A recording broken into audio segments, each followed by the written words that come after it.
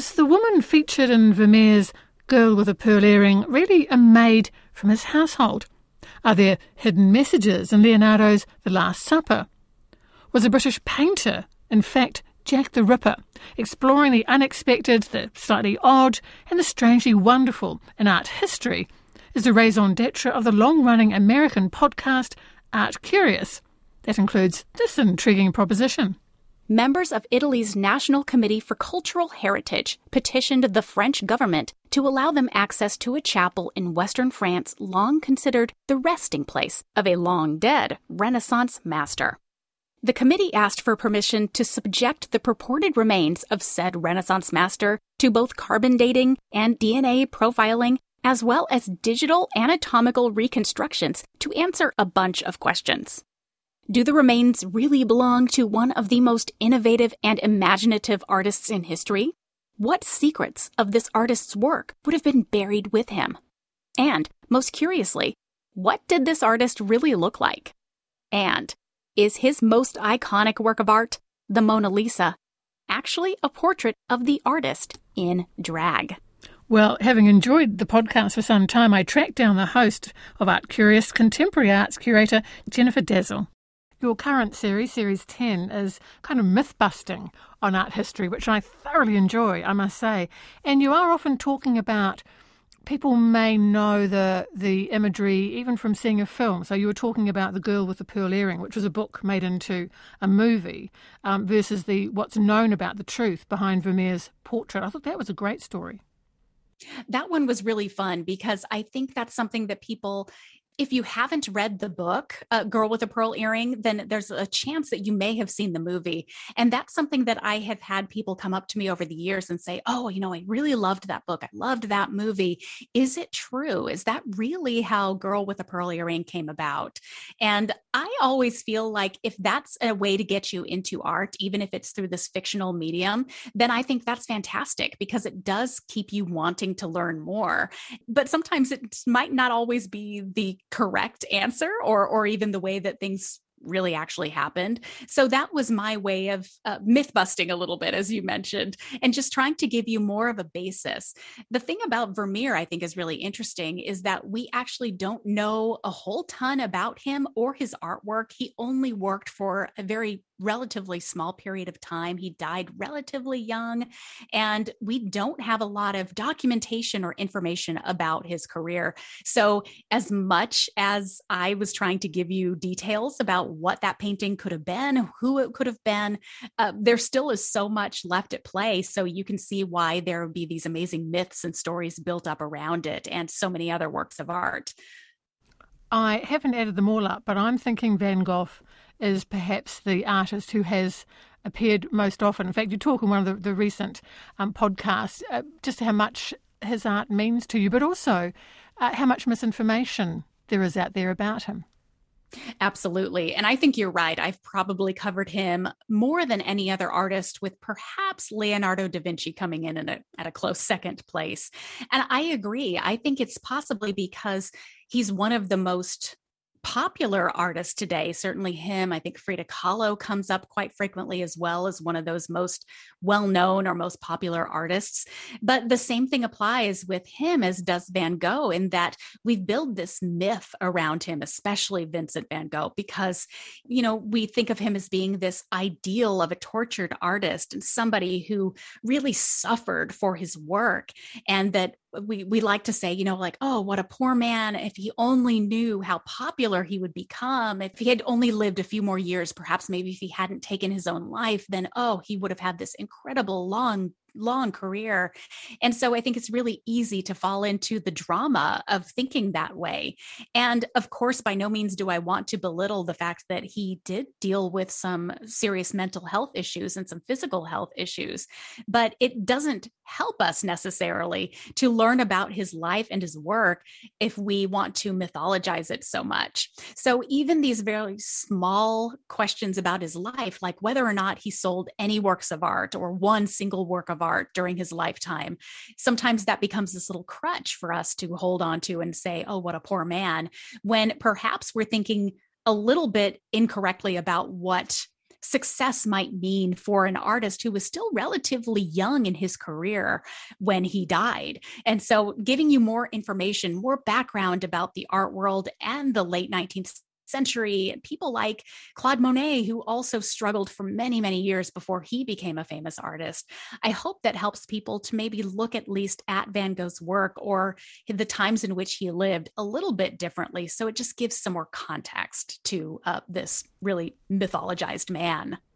I knew quite a few of the stereotypes, the myths, Jennifer, but the question, was a British painter actually Jack the Ripper, did get me to raise both eyebrows, I think, quite high. That's not something I'd heard of as a theory. Yes, this one is so fun for me. It was actually one of the first episodes that I covered on ArtCurious, and then I included it in my recent book that came out in 2020. And this was a story that I heard about, oh goodness, while I was in graduate school still. So it was about 20 years ago. And it's the American novelist, Patricia Cornwell. She says that she personally very strongly believes that it was a British painter named Walter Sickert, who seems to be, in her mind, one of the best fits for the possible identity of Jack the Ripper. And she has made this really a veritable second career over the last 2 decades, in that she has spent countless hours and millions of dollars trying to put her own resources into proving that this man was in fact Jack the Ripper. She's done everything from not only artwork analysis and talking to museum directors and curators and art historians to analyze his works to see if perhaps there's a way to read these as almost confessions in ink, but also has taken some of his sample correspondence and compared it to the known or somewhat believed to be known real Jack the Ripper letters that were sent to the police in the 1880s. She's also done some analysis on handwriting and on drawings, and even going as far to say that she's done some kind of DNA analysis. Whether or not it's actually verifiable or really quality evidence, I think is still very much up to interpretation, but she very strongly believes that he really was Jack the Ripper. And she has written to date 3 books really trying to prove this point. So it's completely fascinating. Whether or not I believe it is a totally different thing. I very firmly believe that art is in the eye of the beholder, and that there are always so many different ways to interpret a work of art. And there's no real one way, I believe. Even if an artist says, I want you to only see my artwork in this one particular light, there's still so much room for personal interpretation. And so I personally look at those works that this painter did, Walter Sickert, but I don't necessarily see him as Jack the Ripper. But I do agree that there are some interesting correlations that you might make if you're very keen into making those connections. You can see what you want to see is ultimately what I think. You are a very thorough researcher, shines through in your podcast. Are there any art history mysteries that you've been burrowing away on for a long time, but struggling to get the kind of information you need to bring things together? Because some artists, as you say, like Vermeer, there's really very little information about him. That's absolutely right. I would say that there is actually a story idea that I'm working on right now, and I'm trying to keep it a little bit under wraps, but I can tell you for sure that it's about a group of artists who were women in the late 19th century. And simply because they were women working in Paris in the late 19th century, that's a pretty busy field and a pretty busy time for art. So there are a lot of big names that tend to overpower some of the lesser known artists. And so me trying to find information and dig in a little bit deeper on these women's lives at a point where male artists especially were really dominating the field so clearly, that one's been a little bit hard. I'm still trying to very slowly chip away at it, but so far it's real slow going. A lot of art history, of course, is interpreting symbolism. And a couple of your last podcasts been looking at Leonardo's Last Supper, and are there hidden messages in there? So are we still learning about interpretation of paintings like that, which is so well known and so much studied? Absolutely. This was something that I think I came to ask really early on in my art historical career, because you're absolutely right in that we're looking at the same works of art that we've been looking at for the better part of 500 years, 2000 years or more in some cases. And so I definitely had that question when I was beginning and saying, is there room for me? Is there room for someone if they're studying anything older than perhaps mid 20th century art? Is there a place for us to have a new look and a new interpretation? And I firmly believe that there is, because each of us as historians, or even just as viewers, casual viewers of works of art, we can bring our own ideas, our own histories, our own interpretations to us and to those works. And so there always will be a new view and a new road of inquiry that we can take. And certainly the more that people uncover research and the new ways of studying history and the new methods and methodologies and technology even allows us to even maybe find more information now than we could have 20 years ago, 50 years ago.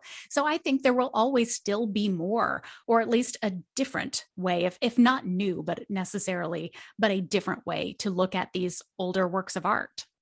You mentioned that your research into this group of female artists, and certainly there has been more research going into women artists who have been overlooked. Is that something that you really are interested in doing? Art history has been dominated by male artists, that there are lots of women's stories there still to be uncovered.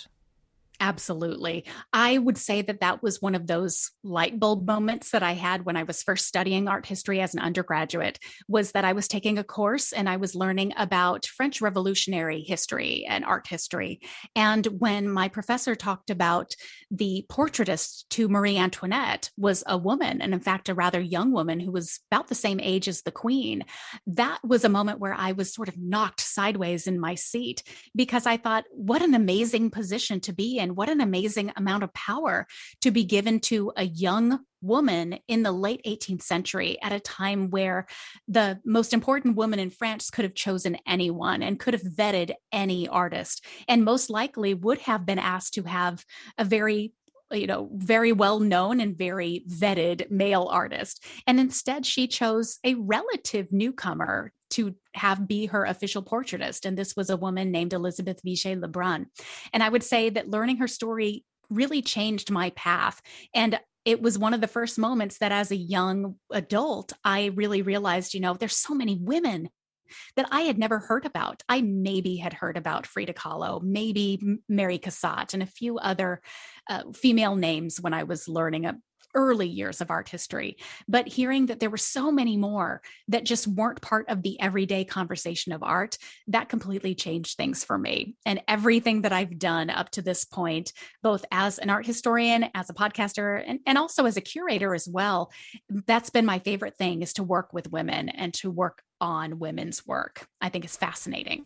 I think in many ways it's an exciting time in your field, Jennifer, too, because there is new technology. I mean, X-rays have been around for a while, but there are now ways of paintings being able to be examined without damaging them, but cutting through the layers and telling us about techniques and how an artist may have had an original idea and then changed it. And I love those stories, and you must too.